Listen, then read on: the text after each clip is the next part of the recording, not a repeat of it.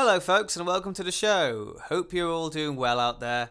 So with the easing of lockdown, I'm now able to do these interviews in person again, and this is a really welcome change. Just wanted to let you all know that we are still able to maintain social distancing at the studio, and we are following all the required procedures. If any future guests would still prefer to do their interviews via video chat, that would absolutely be fine with me as well. We just wanted to give you a quick little update about how we're doing things during these difficult times. But now, on to the show, which is brought to you by myself. So, since lockdown, I have been giving guitar lessons via video chat. So, if you'd like to learn a new skill during these strange and difficult times, then do not hesitate to get in touch. I've been playing guitar for nearly 20 years, and I customise all of my lessons around each pupil's individual's needs and personal tastes in music. Whether you're a complete beginner or well on your way to rock and roll stardom, I can help you out along the way. I know what you're thinking, guitar lessons can be expensive. Well, fear not. I'm currently offering my first guitar lesson for each new pupil at half price of just £15, but this offer also gets better. If you mention in your inquiry that you found me through the Simon Campbell incident, then you'll get another £5 off your first lesson, so that's just £10 for your first guitar lesson with me. How good's that? So you can find me on Facebook or Instagram by typing in Simon Teaches Guitar. That's Simon Teaches Guitar. And you can message me directly on there. And you can also email me at simonteachesguitar90@gmail.com. That is simonteachesguitar90@gmail.com. Get on it, folks. You won't regret it. So, my guest today plays in an electronic duo known as This Human Condition. Their most recent single, God Kills Another Kitten, came out in March, and they've recently released some remixes of their song Telepathic Heights. He's also started a new project called FLUX, who will be releasing music soon. We really touched on a lot of interesting subjects here, and we hope you enjoy hearing us in conversation. So without any further ado, please welcome Jamie Jamal from This Human Condition and FLUX.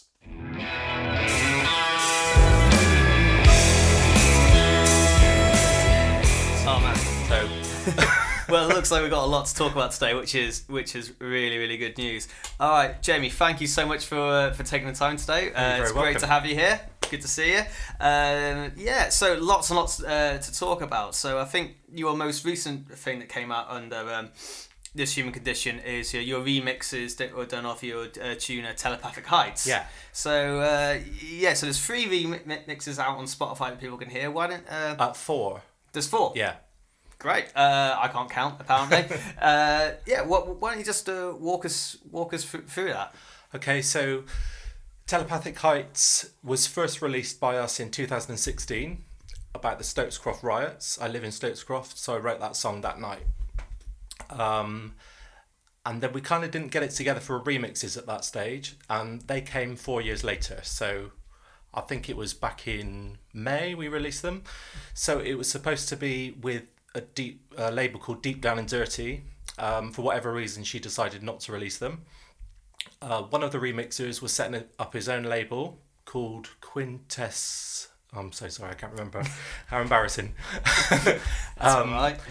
Remo, I think his name is, or maybe that's the other one. Anyway, so they said they would release them. So I've decided to release remixes under this label only and release our own stuff independently. That's exciting, dude. So what's it like being because you were with Technophonic for a little bit, which is a small label in New York. Yeah, we were with them for about 4 years. Yeah. They started about the same time as us. I really like the idea of a connection with New York and electronic music.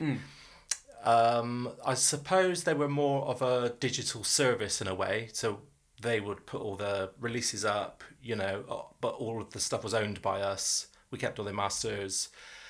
So I suppose they were kind of a service, and we got a little mention in the Huffington Post, but apart from that, nothing. We got on 5 compilation albums and stuff with them. So little things happened, but probably I was a bit more ambitious. Yeah.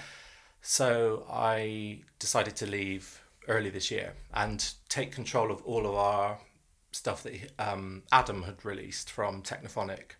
The main reason, to be honest, was I kind of thought, well, what if one of us dies, or because you can kind of leave a legacy, can't you? Keep your music going. Yeah. That was kind of what started it off, really.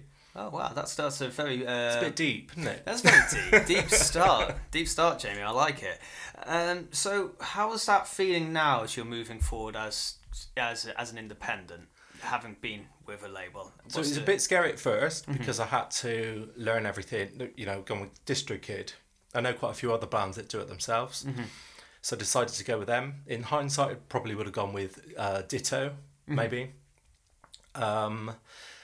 So we put out God Kills Another Kitten first. That was back in March. Obviously, we had loads of plans for that, and then we went into lockdown. So I thought, well, let's still go ahead with it. And so I think that was March 27th. Then in June, we had a couple of releases. We staggered it a bit to just give us something to do, really. Yeah.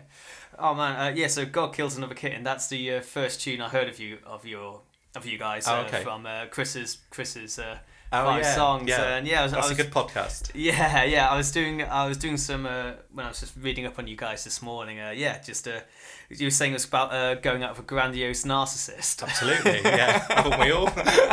Sounds like you did your research for that one. I did. Yeah. I did. 6 months research. 6 months research. That's academic, bro. Yeah. Yeah. What doesn't kill you makes you stronger and all that. Yeah, so I would just love to hear I mean, if it's too personal, that's all right. But I'd love to know a little bit more about the tune. Yeah, well, so I work with a chap called Richard Mordecai, who has worked with us quite a bit with This Human Condition. Mr. Minchie being the other member.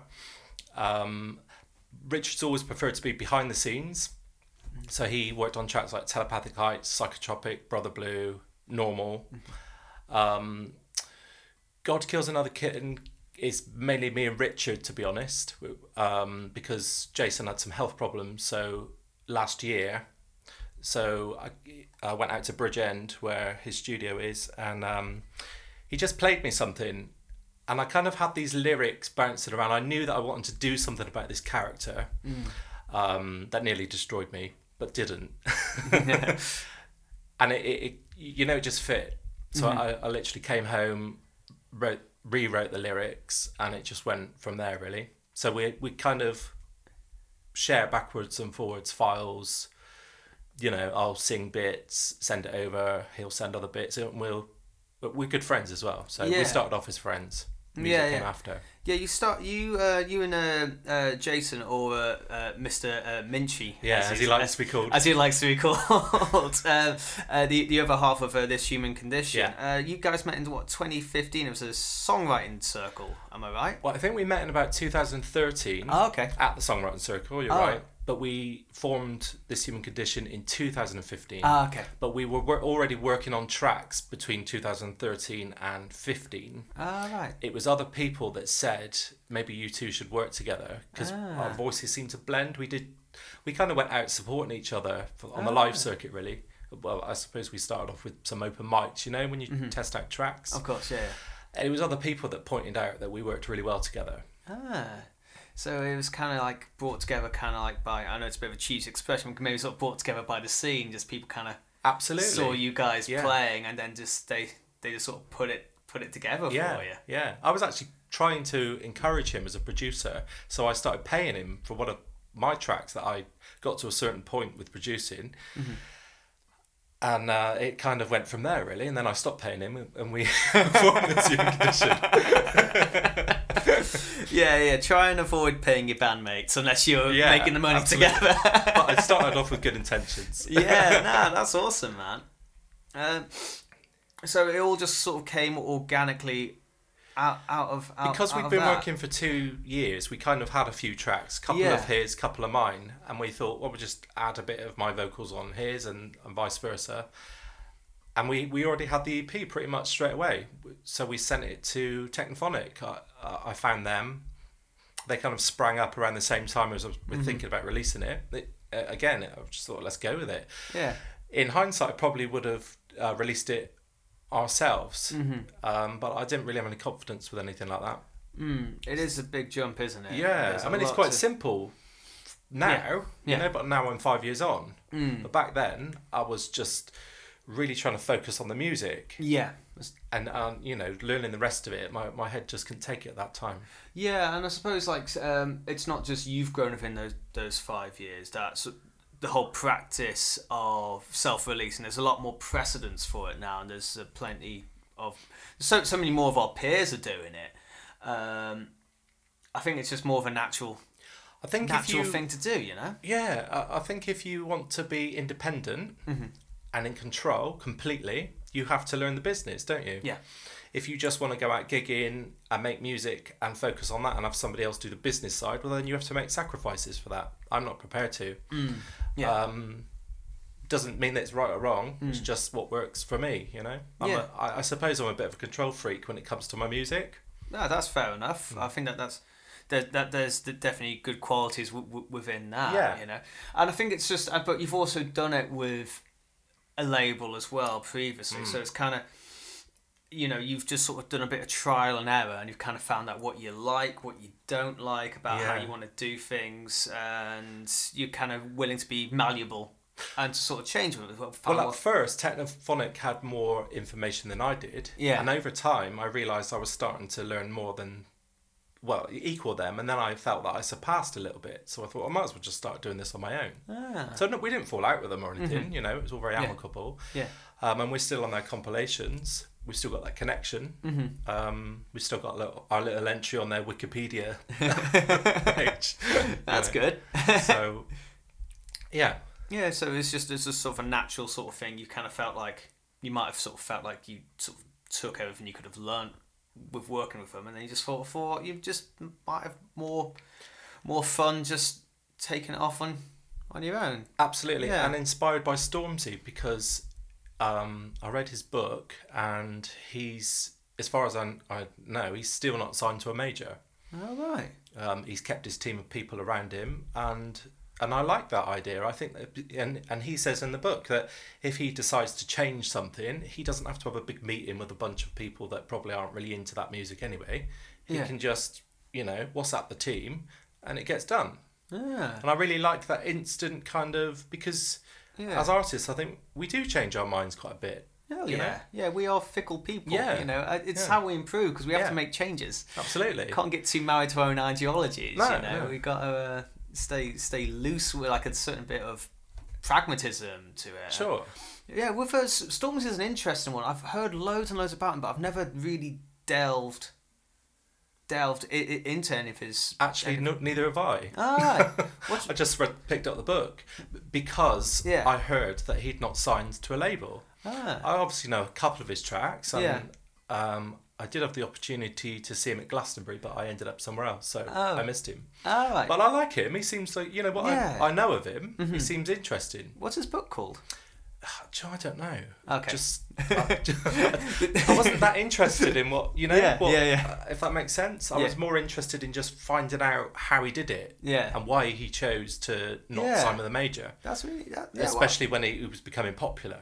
Oh, I didn't know that, but I'm gonna. That's definitely have to be worth a Google. See, I did buy the book in rough trade, if that helps. Don't worry, I'm not one for details. That's all right. That's all right. And hopefully soon we can afford to have someone here Googling stuff as we're going along for fact checking and stuff like that. But sure, well maybe I can put a picture of it up when this goes out. Or something. Yeah. I mean, I might just put like a link in. Yeah. I might just. Okay. Write something in the description. I'll send you a link to it. Yeah. I'll have to check that out though. He seems like an interesting guy, and I'd like to learn a little bit more about him, especially if he's. To me, that's really interesting. Yeah. And I can hardly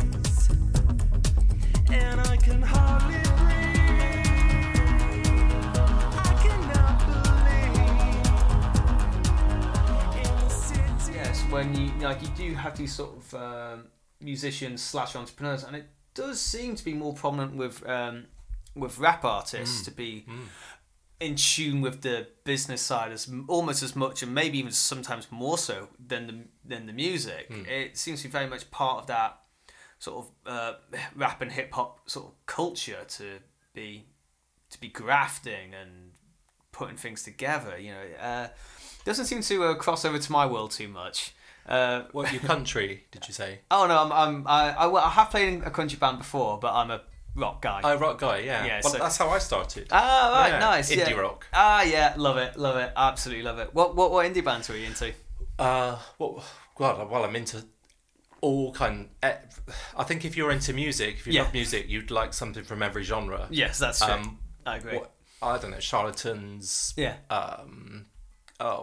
All of it. Yeah. A bit of all of it, So was it sort of like more like a 90s era? Because I came up in the noughties. Okay, so I come up in the 70s. Well, I was born in the 70s. Oh, right. So I suppose I remember a lot of music from the 80s. Yeah. And 90s was when I was out partying, really. Yeah. So I lived through all of the 90s. I was 16 in 1990. Ah, right.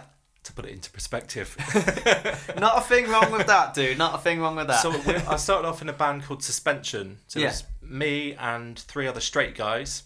And really enjoyed playing music like that. Yeah. We would just rehearse. Actually, we rehearsed for 6 months, played 2 gigs, and then we were done. Ah. I fell out with the drummer. Oh, dear. Just always with the drummers. Always with the drummers. Yeah, but I started that in 2010. I was at Glastonbury watching Stevie Wonder, and he thanked people like me. I'm also a carer. Oh, right. He was thanking kind of carers and nurses and people like that for looking after, people with disabilities or sight issues. So, sorry, just to pause of time. So, for folks that might not know, so you also, just as well as being a musician, you are a support worker. Well, part-time as well. Support worker, for people with learning disabilities, yeah. So, lost my train of thought. Now, where was I? Apologies, just wanted to make sure people knew. So, Stevie Wonder was thanking support workers. Oh, yeah. So that was the very moment. I'd always done music, been into music, never had the confidence to actually do it in front of anyone else, really. Maybe a couple of friends, but, nothing serious. Certainly nothing I would perform. Mm-hmm. So I was getting a little bit more confident. And in that moment when he was thanking carers, I was with my friend Vic, and we were both in tears just at being recognised for the work we do, really. And then I realised I didn't want to be a carer. I wanted to be on stage doing what he does. So that was the moment. And I said to Vic on the way back, I'm gonna start a band. And within 2 weeks, I'd already met someone, and we started off, I think we were called Love Jam. This chap called Richard Love. We wrote a few songs, then we got a girl on board playing bass. We kind of went out doing a few gigs, and then the band got a bit bigger, and then the girl went back to Italy. She was Italian. And I really enjoyed playing in this kind of really raw, testosterone kind of, you can tell I'm a bit softly spoken. I'm pretty sure of who I am, Yeah. So they might argue with me, and I like a bit of banter, and all that. So it was good. We had a nice full sound. Nice. Love Jam, you guys were called. No, by the time we got to that band, we were called Suspension. Oh, Suspension, yes. Yeah. Sorry, this is the first podcast I've done face-to-face in a few months. I'm not used to having like a real person sat next. You have to get used to it again, don't you? Yeah. I'm so used to talking to a screen. How you are a person. I'm here. You're here. Oh my god, this is insane. Yeah. We are maintaining social distancing, by the way, folks. Don't you worry. Yeah, there's definitely 2 meters. Absolutely. We've got a window open as well for ventilation as well, so that's all good. We are playing by the rules, as any good podcast should be doing. Yes. So with that last band before, so was that your last band before This Human Condition, or was there anything else that followed? Yeah, actually, yeah. Yeah. And that's when I joined the Song Circle and met Jason, really, Mr. Minchie.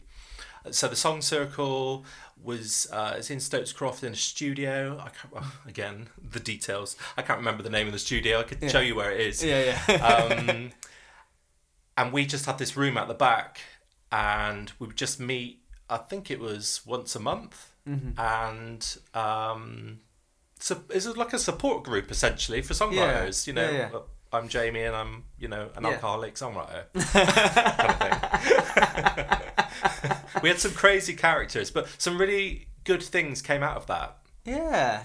Like, isn't it the We All Play Synth? Isn't that a... Yeah, that's another thing. Yeah. So... That's... am I right in thinking you started that?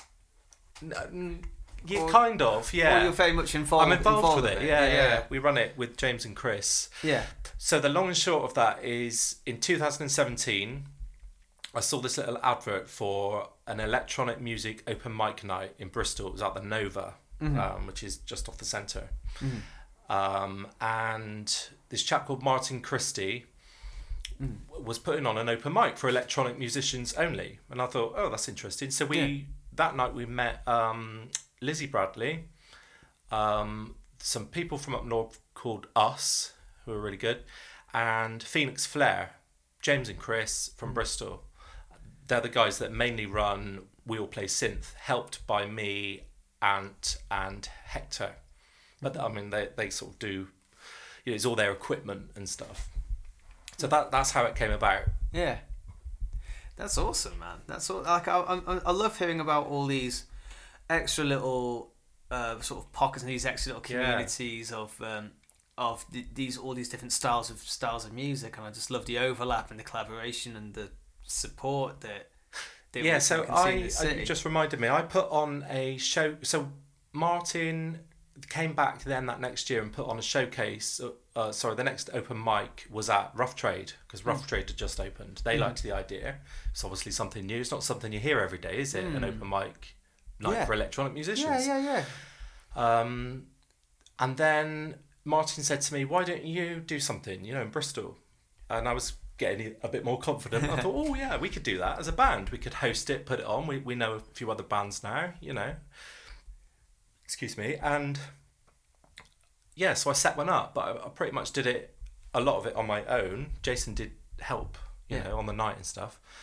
But I didn't really enjoy it. I found it quite a lot of pressure. You got lots of different bands contacting you, lots of different wants and needs, and So I went round to James's house, James Bragg who's with We All Play Synth, from Phoenix Flair, and he kind of helped me out a little bit.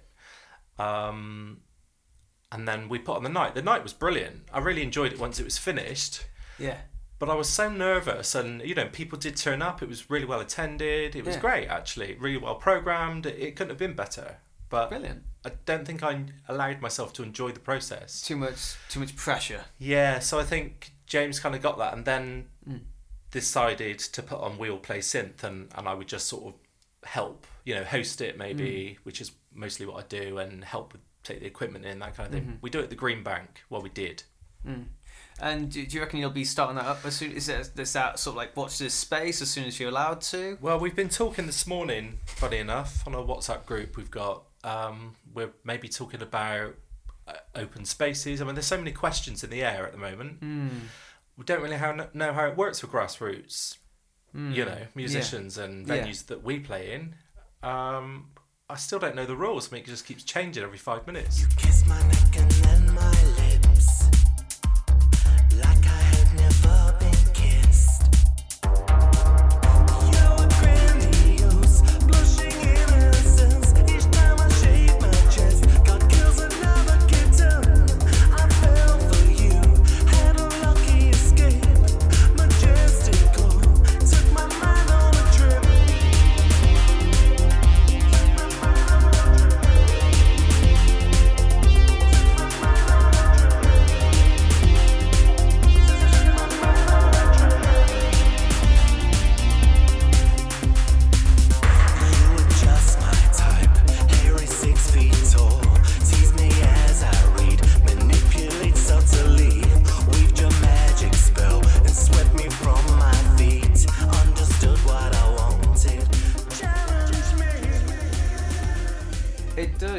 I don't want to say too much, especially on a podcast. Yeah, because by the time it comes out, it will all be different. Yeah, exactly. Well, the turnaround on this one's going to be quite quick. It's coming out this Thursday. All right, so lovely. Okay. so it's relatively good quick turnout for us, which is quite a nice change. It's normally about 2 weeks, so I used to have to do a disclaimer at the start of lockdown, because obviously this is what we're talking about. So I did have to do a quick disclaimer just to say, just so you folks know, this was recorded 2 weeks prior, so whatever we're saying is probably going to be out of date. Out of date. Which out of fashion. Maybe so. And so just got one. I want to be sort of careful, because I don't know what the hell I'm talking about. But so you've reminded me of some more. So what we try to do is maybe every month or every other month do something at the Green Bank, a wheel play synth. So anybody that just does stuff in the bedroom, it's a really great place to test stuff out. Actually, that's how I met the BJs. I saw that you'd interviewed them. And Musoid. Mm-hmm. Apparently I introduced him once. As soon as I heard about We All Play Synth, I was thinking, oh cool, because Musoid's been there, BJs spoken to both Ben and Jacob about that as well. So it's like, yes, small world. So then what we do then is take it to Rough Trade, and we kind of do a showcase once a year. To kind of put on what we think are the highlights, really. To give us a presence as well, and to let the Bristol scene know that there is a thriving electronic scene out there. I know you're into guitars and stuff, but it kind of that does take over, especially in the Ed Sheeran years. That's past a bit now, but nothing against Ed, but everyone, we were going out on the open mic scene, and it was just guitars and then we would go on, and people would kind of actually come up to us after saying, "Do you know that woke me up?" Fair. Oh shit, no, there's nothing. No, I'm with you. There's nothing worse than a soppy bozo with an acoustic and a shit song. It just makes you want to cut your fucking ears off. Do you know a guy called Paul Whitrow?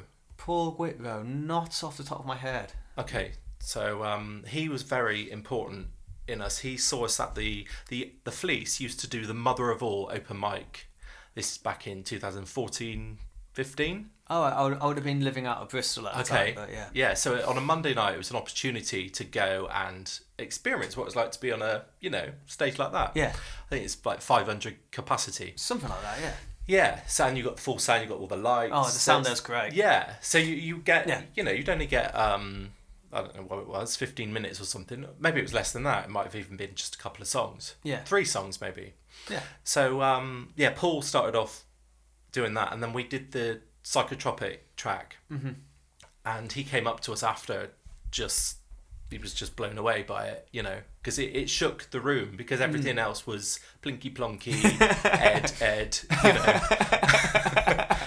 And then if you hear psychotropic, it's a really full sound, Yeah, all of a sudden, like the full spectrum of sound. You realise, oh wait, there's bass. Yeah, and he was, am I allowed to swear on this? Yeah. Yeah, he came up and went, fucking hell, guys, that was fucking amazing. You just blew all those other more expletives out of the water, Yeah. Love it. Yeah, no, you do get that. Like sometimes with open mics, I love all sorts of music, but I'm definitely more of a rock guy than a folk guy. So I play quite loud anyways, and sometimes it can take people kind of like a little bit unawares. But that's often quite a good thing, because sometimes people want to get woken up. I certainly do. I can't listen to 20 guitar players back to back. No, and I love the guitar. I mean, it's an amazing instrument. Same. I'm not down on guitars. No, I know you're not. Don't worry. I'm not going to get defensive on you, man. Please. I was hoping for a socially distanced. I am so offended right now.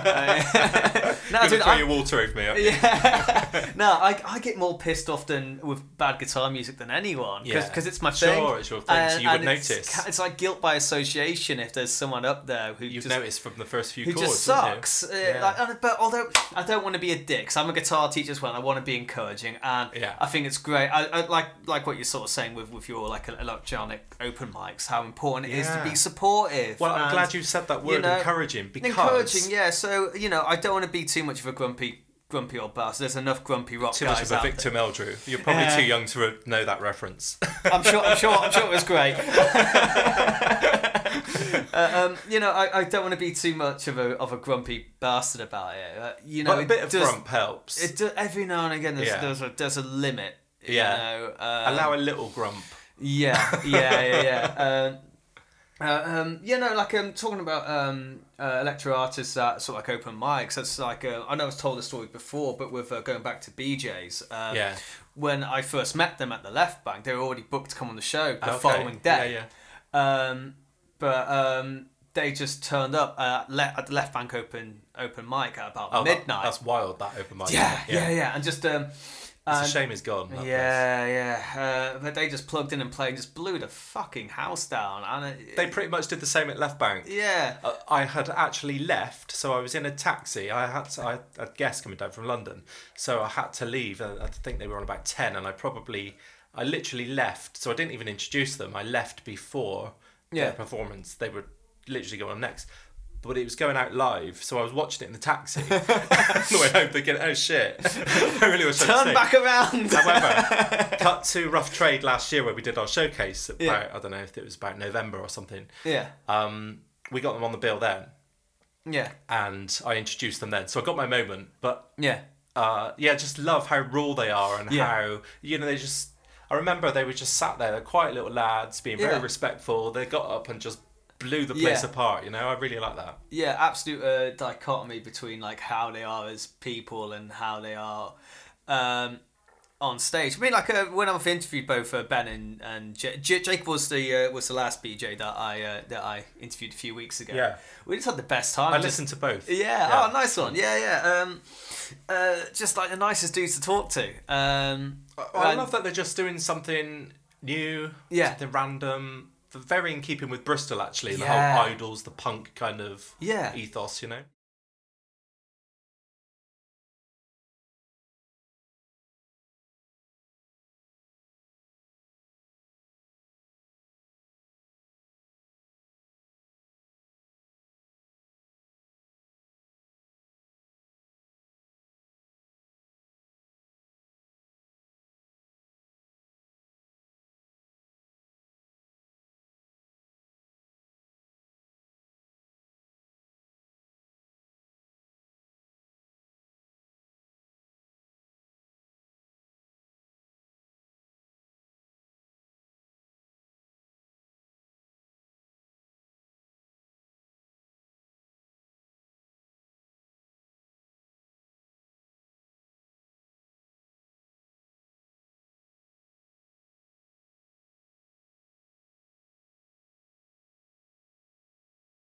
Something that really caught my attention when I was listening to you and reading up on your bios and everything. Your song "Breaking the Code" about Alan Turing. Yeah. That's a fascinating subject to write a song about. So I'd be really grateful if you can just walk me and our listeners through how that came to be. Sure. Well, I was ashamed actually because it was Christmas Eve back in 2014 maybe. I was washing up and I heard on the wireless that Dr. Alan Turing had been royally pardoned, and I thought, and he said he was a gay man and stuff, and I thought, I'm a gay man, why don't I know about this? I should know about this. So that's why I felt ashamed. So obviously I looked him up immediately. I was really interested in the story. I became a bit angry. Why should he be pardoned and everyone else not? Why single him out? Why be socially selective? So I then just started writing down loads of lyrics, loads of ideas. Actually, my partner was waiting for me. We were due to go out, and I was like, in a minute. Yeah. It was that strong. I Got just you going. straight away. Yeah.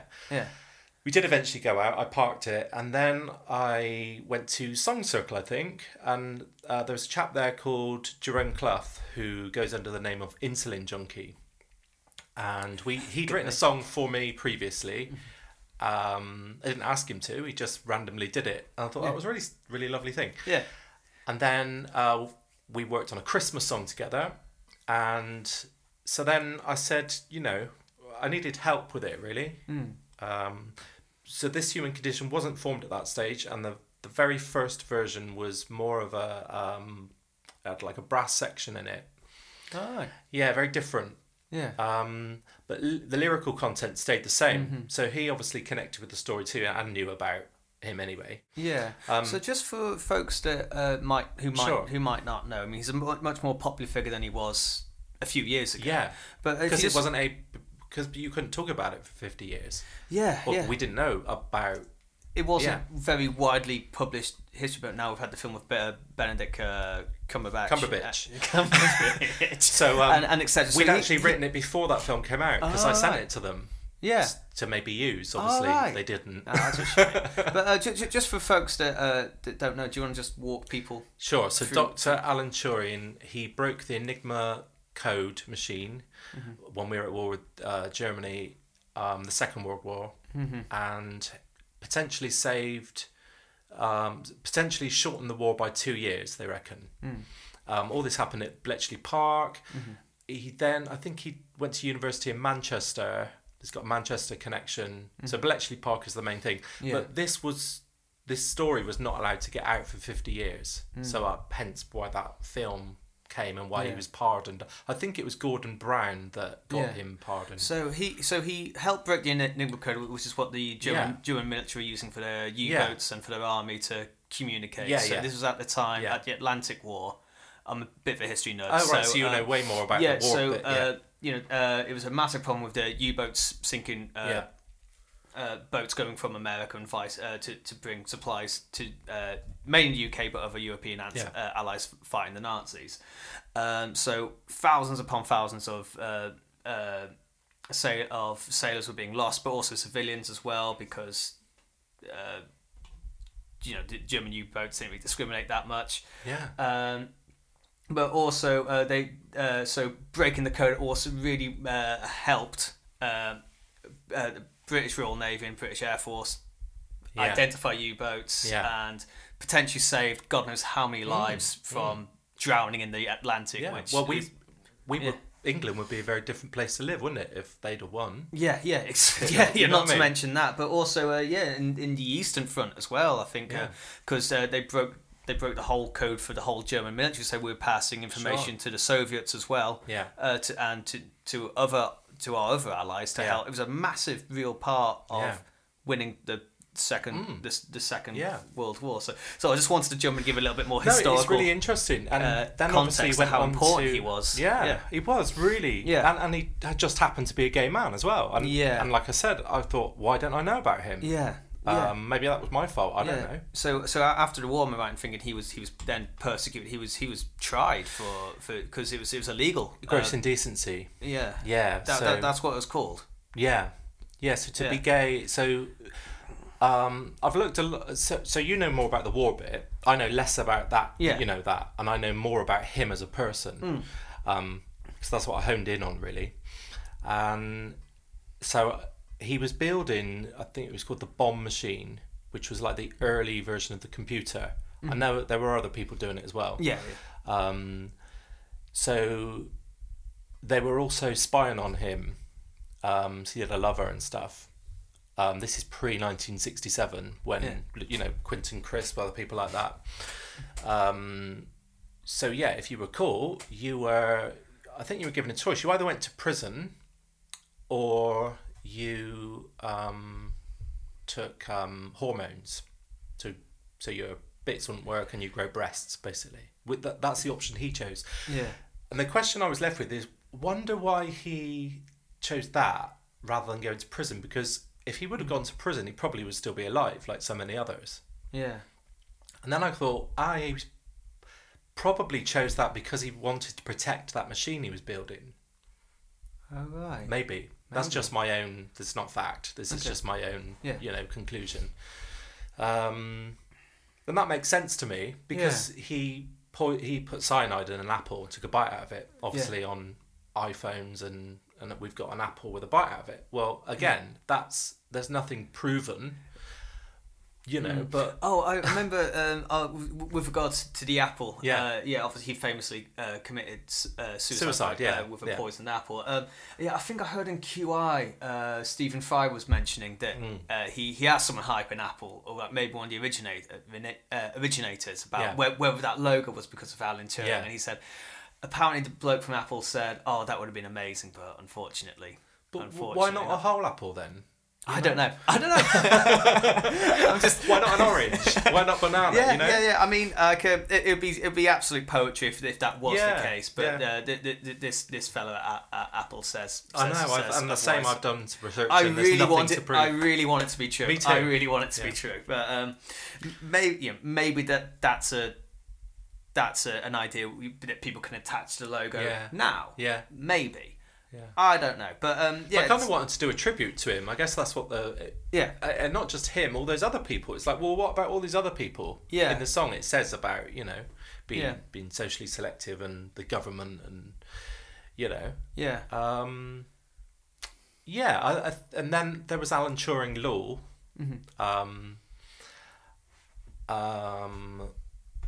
So yeah, we've completely forgot my train of thought again. That's right. So we were talking about Alan Turing's life, his contribution to the war, and then his persecution. And then obviously this human condition. You guys have this great song about it. So all right. So Peter Thatchell, they were campaigning for Alan Turing Law. I think it was to get everyone else pardoned. Okay. As well, because there were presumably still people living with not being able to express their sexuality, in a physical form, with breasts that had chosen to take, the hormone. Yeah.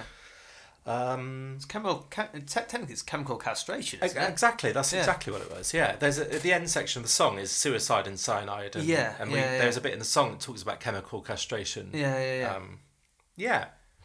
So it's obviously a really massive subject, and we could probably fill just couple of hours talking about that. Yeah. And we managed to put it into 4 minutes. Yeah. That's as a fellow songwriter, that's something that I'm very I'm very impressed by that. Because I can only write songs about girls and stuff and have it be listenable. So I do I'm a big fan of history and and also particularly on the human experience and and there are things that I care deeply about. I just can't put it into a song, so I have a lot of respect for you being able, as a fellow songwriter, to be able to do that, because God knows I can't. So well, that's where Jerome helped as well, although we pretty much stuck with the bones of what I'd written that first day. He came up with the actual clever idea of breaking the code of love. That was his bit. The rest was kind of right. But together, I love collaboration. Absolutely love it. And what comes out of it is incredible. Yeah. So then we turned it into this. When we were making the first album, we need to make this electronic now. Yeah. So he helped with that. Yeah. So you were saying that when it started off, had like more of like a horn section sort of sound to it. So what was like the actual like instrumentation to it then? Was it still keyboard based or? Yeah, it was keyboard, guitar. Oh, right. Jerome's a really good accomplished guitarist. Oh, right. Yeah, it had a more 70s rock sound to it, I guess. Oh, bit. I think it was a section of it was a little bit like Live and Let Die.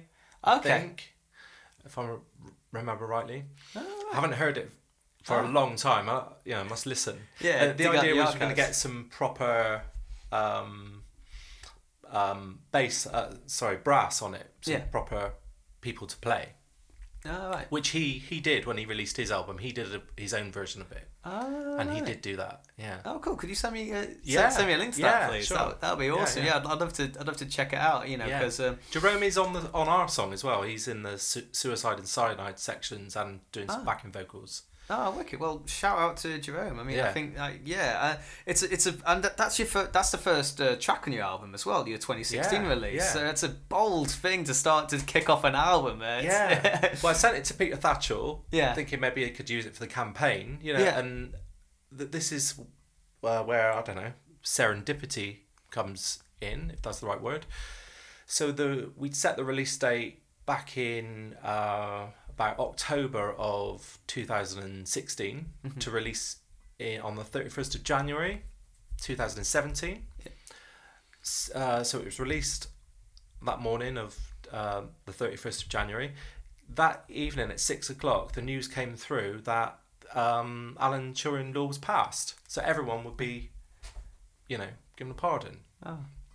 Wow, that would just felt like, the song's not needed for that, which is great because it's been. But why should it happen on that day? It could have happened the next day, or I don't know. I look into things probably more deeply like that, but it felt magical. It felt, wow, this is connected somehow.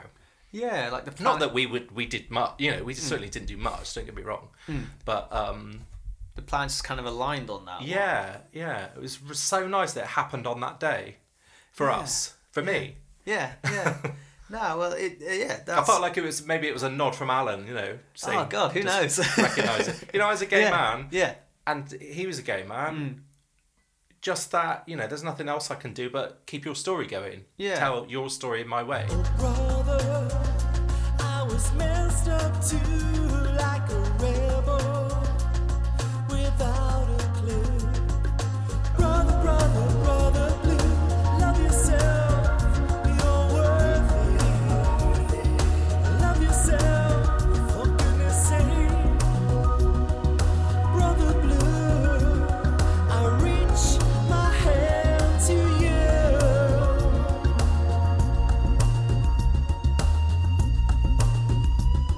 You bang your head against the wall. Some sleep. You close your eyes to cross the road, and boy is you indeed. Brother blue, brother blue, brother blue, brother blue, brother blue,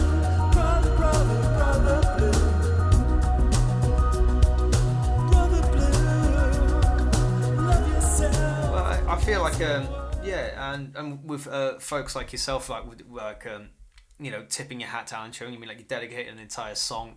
You open up your album talking about his life and the injustices of what happened to him, but also his legacy on science, but also on gay rights as well. So with people like yourself doing that, you're definitely going to be keeping. I think, anyways, that's going to really help to keep that going, and it's just great that people like Alan Turing are much more widely talked about. Absolutely, and he also won like he was.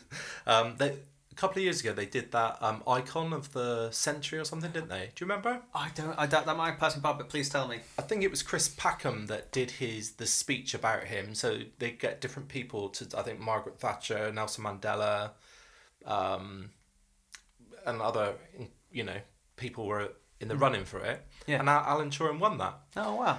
And, there he is. Yeah. So the light flickered. there. Alan's saying, what's up? Also, he's going on the £50 note, isn't he?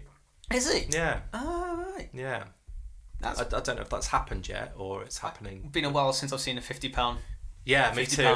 Me too, especially since March. Yeah, it's all been contactless. Well, I haven't actually touched money since March. No.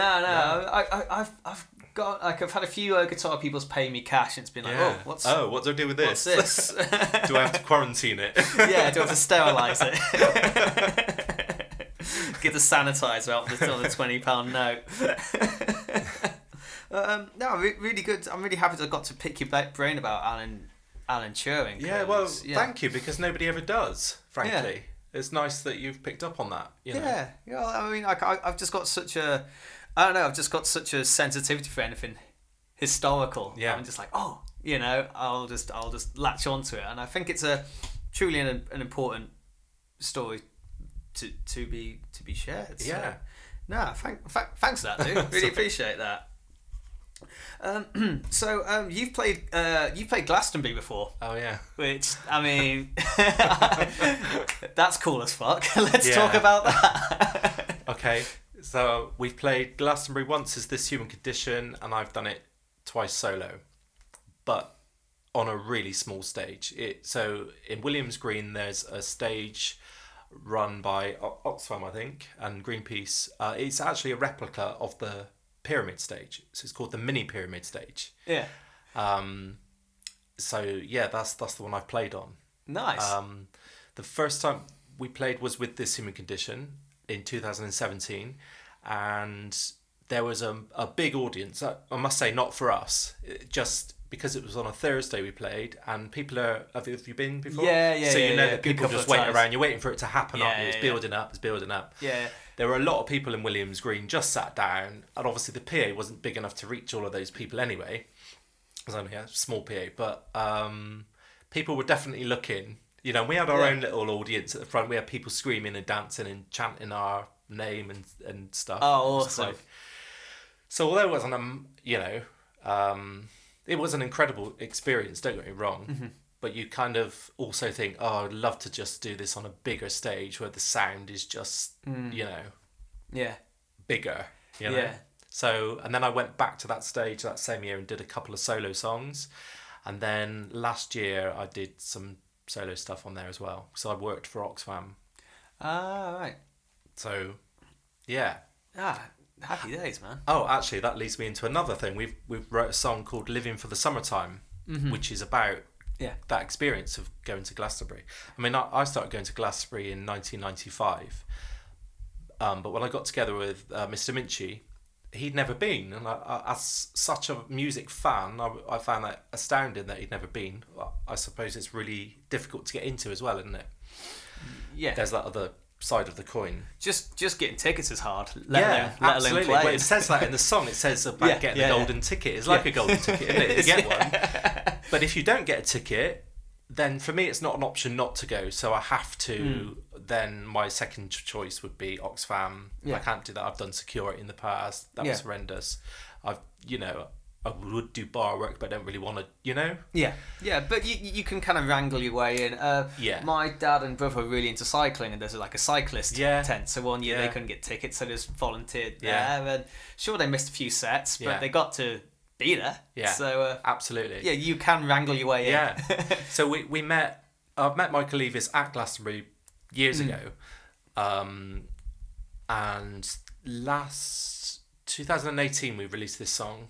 And I saw that Michael Leavis was going to be in Bath doing a talk just around the time we were releasing it. A couple of weeks before we were releasing it, we released on the summer solstice. And I thought, I've got to get Michael Leavis the first copy, Whether what he chooses to do with it is immaterial. I'm driven now to go in and say, look, we wrote the song.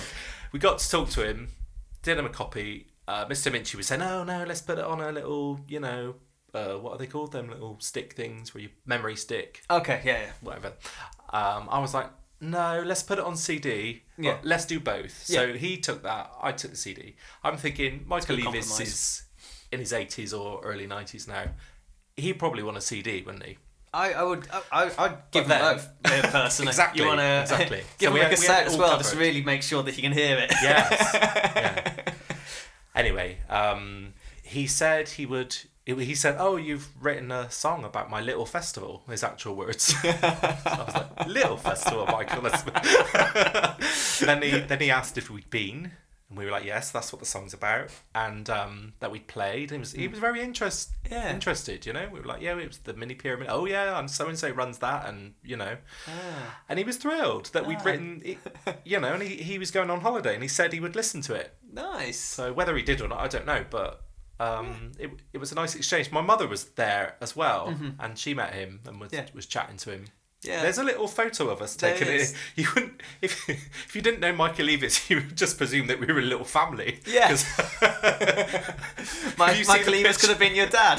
Wow, that would have been amazing. Imagine having Michael Leavis for a dad. Oh man, well, being a musician. Well, his daughter Emily Leavis is that she's really in tune with the festival. She's really into choosing the bands. She's really come on board. Yeah, with all that. I think at this stage, I think Michael might just be a bit of like an over. No, he's very much still involved. Yeah, he basically. I don't know what I'm talking about. Go on. No, she is taking a more active role. You're right, but he because people were asking him that very question. He was like, "Well, at the end of the day, my decision goes. If the strongly doesn't want a band or his decision is final." You've only said that for Coldplay. Foreplay. Coldplay. Foreplay. Yeah. Oh, good old Coldplay. Well, yeah. I don't like Coldplay, must admit. No, they have had some great songs, but like, yeah. So I was there that year. I couldn't even bring myself to see them. We went to see Earth, Wind and Fire, which was much Hell better. yeah. Yeah. Yeah, they're just Coldplay, just a bit. I don't know, Karen rock, you know. Well, they also had all these funny plastic things that they were giving out for free, and I thought, well, that's not very in keeping with, you know, recycling and the rest of it. And then you would see them on the floor after. Chris Anyway. Martin, you little bug. But he did. To be fair to them, they did help Michael out, didn't they? Years ago when he was struggling. Yeah, I think so. Yeah, They filled in a few slots. That was like when they were first coming out with their Parachutes record. Yeah. Like there's first couple of records. There are some like tunes like Yellow. I can listen to Yellow. Yeah, Yellow's a really good song. Yeah. I wish I wrote that. Not gonna lie. You know? Yeah. So I'm talking. They're just too fun to talk shit about. Yeah. They're too fun that they're like a loose tooth. You've got to just raggle it. You know, they're just too much fun. Yeah. They're too much fun. But let's rise above it. Absolutely. I've never heard of them. Sorry. Yeah.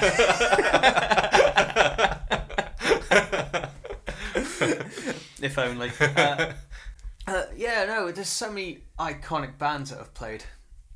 Yeah, who have you seen that Glass stands Mirrors. out, highlights? Well, I think the most iconic Glass moment that I saw was Jay-Z's first set in 2008. Right, I wasn't there, but I wish I'd have. Me and all my mates were kind of like rock and indie backgrounds. So. Or Jason Z. Jason Peter Kay calls him. So when JC was announced, we were kind of a little bit like, my mate Stu, who's been on the podcast, was kind of dead set against it. But then we all went to go see his set because we thought, this is something. This is big. This is big. Like didn't know any of his music or whatever. And he just came out and absolutely smashed it.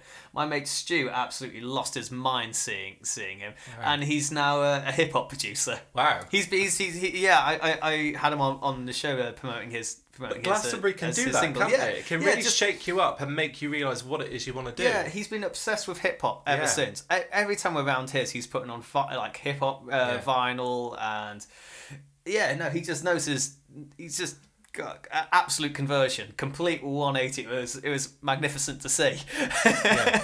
So I think that's probably the most iconic Glastonbury moment in terms of like bands that I've seen that I've loved. I could talk all day about that. That's the whole other show. Oh god, that's the whole. That's my monologue version. I don't even have a guest, and I'll just ramble about stuff, which is something I've thought about doing, but I appreciate the listenership that I've got too much to put them through that shit. So. I'm wasting time. Boredom is the highlight of my life, my life.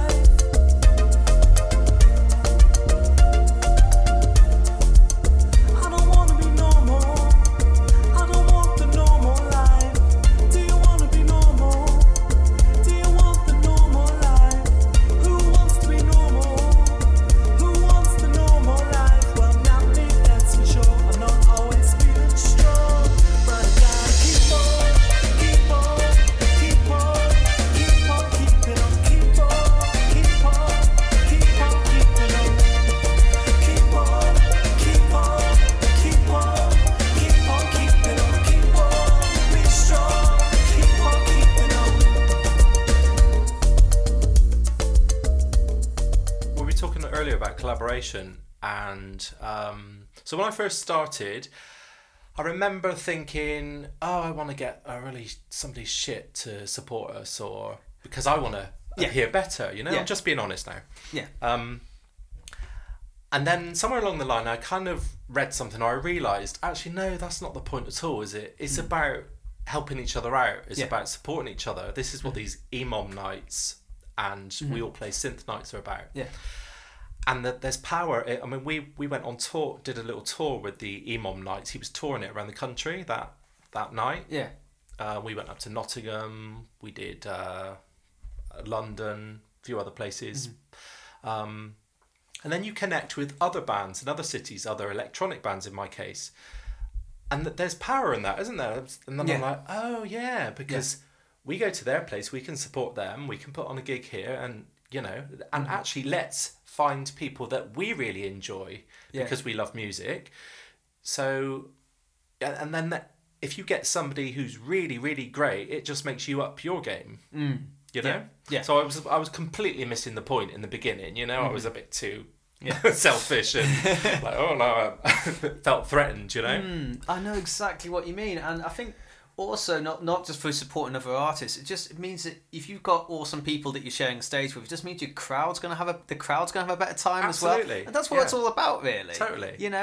Do you a following?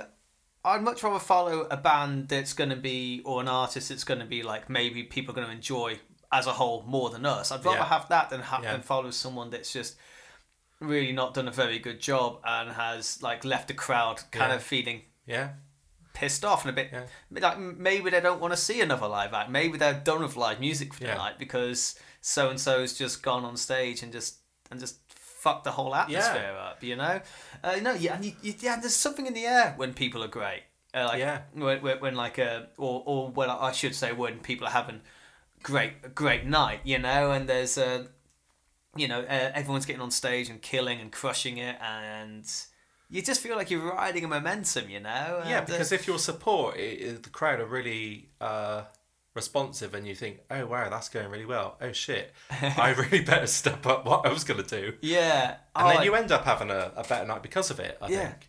And it can kind of it can make you feel a little bit nervous, but but you kind of like the trick. I don't know how you feel about this, but I feel like the trick is to take those nerves and sort of turn them into energy or motivation, or let it put some fire in your belly, and then it just motivates you to.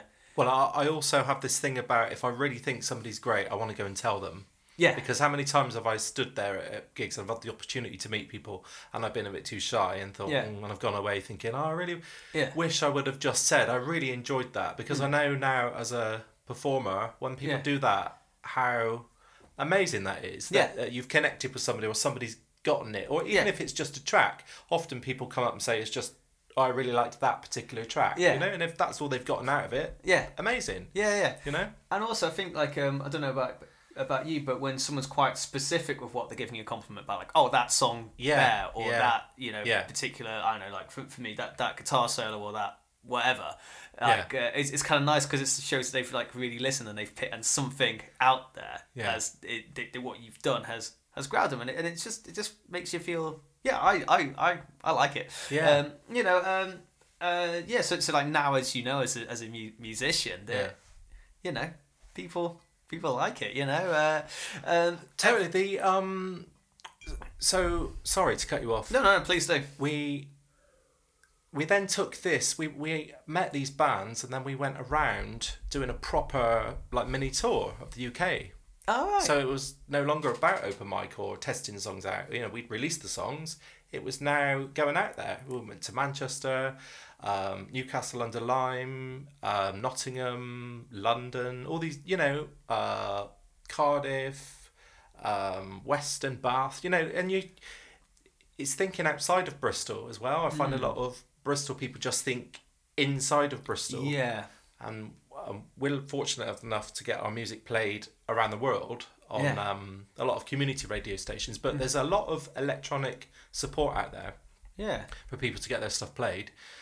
But putting on a great gig with like playing half an hour each with 4 electronic bands and then charging a tenner, initially I was like, tenner, that's a bit much. And Gary from Nature Wire said, no, if it's a £5, people will just think you're all shit. Yeah, and he was right. And I couldn't believe it. I did the door first. We take it in turns doing the door as well.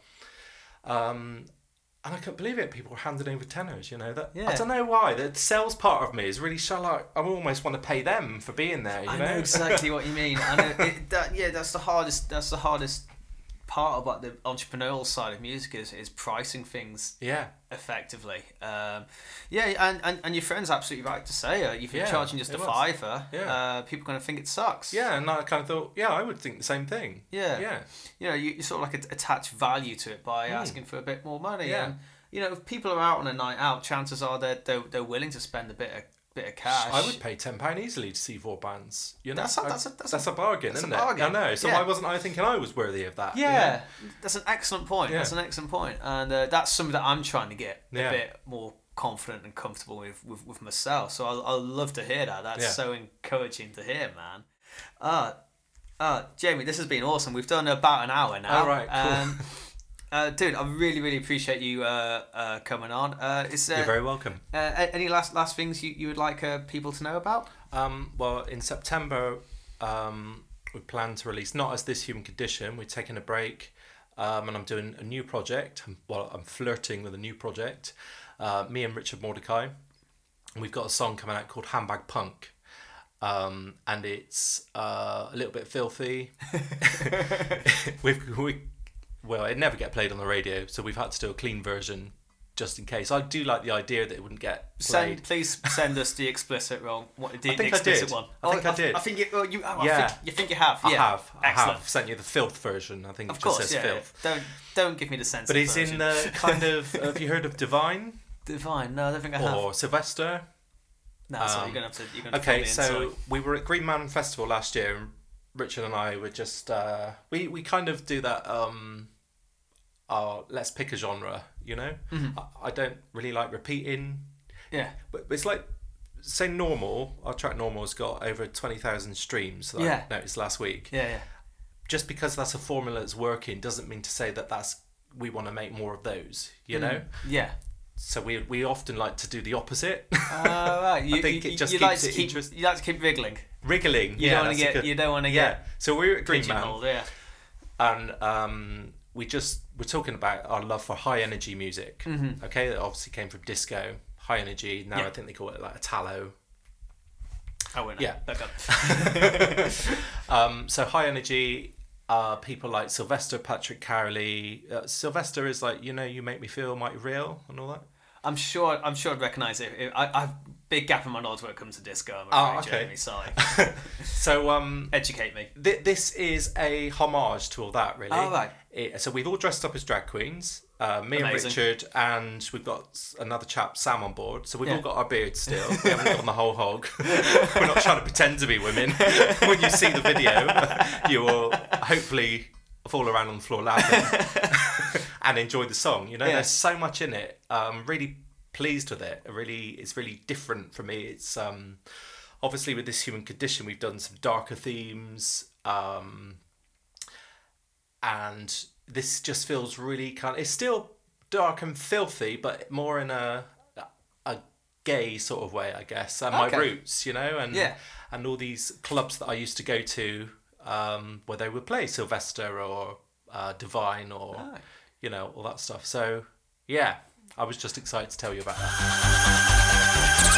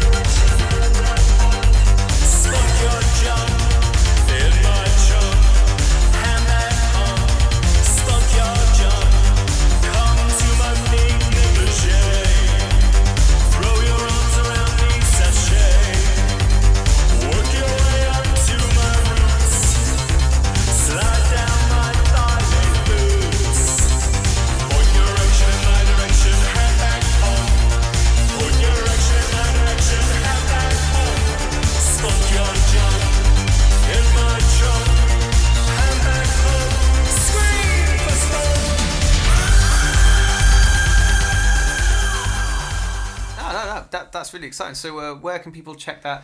So Check that we're going to out. release on Sylvester's birthday, which is September the 6th, and we're going to try and release the video on Divine's birthday, which is in October. Because I'm a real freak with dates. Yeah, I can see that. Yeah, you brought up like 6 so far. I know, I know. I wish I was a bit better at that. I remember my birthday and a few like fat few families' birthdays, and that's about it. I need to get better at that. And Yeah, in fact, I will check out those Divine and Sylvester. Well, Yeah, because what I have heard of disco music, I have actually really liked. I've just for one reason or another, I've never delved in. We are in the middle of making a podcast about why we've done this track, with including songs that we're inspired by, and so I'll send it to you when it's done. Yeah, please do. And what's just so people can know, because well, that's the other thing. You know, we've got a week to think of a name. Right. Okay. We've been banding some names around, so we don't really want to release under my name. Okay. We want to create another another name. So I don't know what the name's going to be yet, but the song is called Handbag Punk. The podcast will just be I don't know, just me.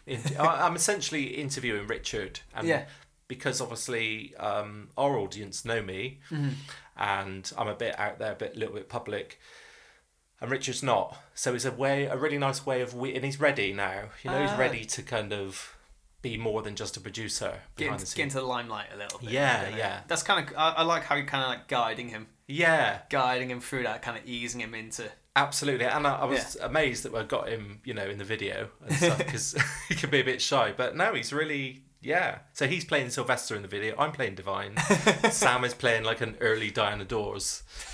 All of these names I know is just be like fantastic. Well, they are a little bit, but I'm sure that when this might be my way of getting a little bit more knowledgeable about disco music. So Punker. I know somebody was talking about Punker, one of your podcasts I was listening to. They put on a music videos, and they played God Kills Another Kitten a few weeks ago.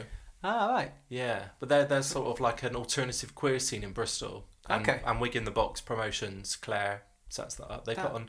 I did a Prince tribute. I sang Raspberry Beret in the Old Market Assembly. So they had a whole Prince night on. Wow, that must have been insane. That was great. I do love Prince. Fantastic. Yeah, me too. Yeah, honestly, such an underrated guitar player as well. Yeah, people talk about like the voice and the songs, which is also great. But he could play many different instruments, but he played them extremely well, didn't he? A vast level. Yeah. When you say Prince, you don't necessarily think great guitar player, but Jesus Christ, he's up there with the greats in rock and roll, if you ask me. He literally I agree totally. He literally just lived and breathed music. I mean, where do you see pictures of him falling out of clubs or being on holiday? You don't. No, you just didn't. He just. I think he just did music the whole time. Yeah, that from what I could tell, that was his drug. Yeah. And Paisley Park. Yeah. That was just his world. He created his own world. Yeah, he's something. They definitely broke the mold when they made Prince. I don't think there's going to be anyone like him for. Mr. Minch will be pleased I said that, because he's a real Prince. But I am too, but he's like supersonic, mega level. Super Prince. Yeah, Super Prince. Oh, man. Dude, this has been awesome. So This Human Condition, people can check you guys out on Spotify. God Kills Another Kitten was your most recent single. There are a bunch of remixes for Telepathic Heights as well, which you absolutely check out. You're all over social media as well. We're on every platform pretty much. Awesome. thishumancondition.com, you'll find everything you need to know. Great, cool. And what's your new group called again? We don't know the name, but at the moment I'm on Instagram. I've set one up under Handbag Punk. Handbag Punk. So we're kind of going with that Handbag Punk thing at the moment, but that will probably change as soon as we find something sweet. We just don't know what it is yet. Yeah. But I guess if people are following like This Human Condition as well, then sure. I've got my own at Mr. Jamie Jamal on Twitter as well. Oh, great. Instagram. Yeah, you'll find. And it's all at Jamie Jamal. Yeah. Fantastic. Yep. Jamie, thank you so much for coming on the show. This has been fantastic. First podcast that we've done face to face since lockdown, and I'm really glad we got to restart with yourself. Oh, you're very welcome. Thank you for having me. Nice one. Bye, everyone. Bye.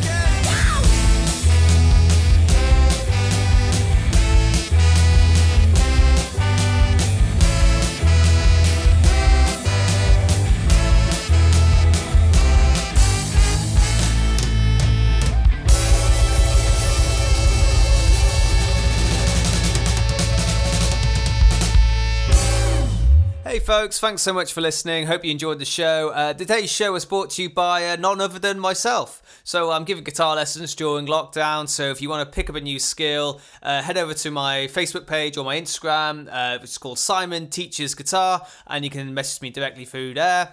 Or you could email me at simonteachersguitar90@gmail.com. That's simonteachersguitar90@gmail.com. I am offering half price off your first lesson, so that'll just be £15. Furthermore, if you mention in your inquiry that you found out about my teaching services through the Simon Campbell incident, that's another £5 off, so a tenner for your first lesson. You might as well give it a shot, folks. You got the time on your hands. All right, see you next week.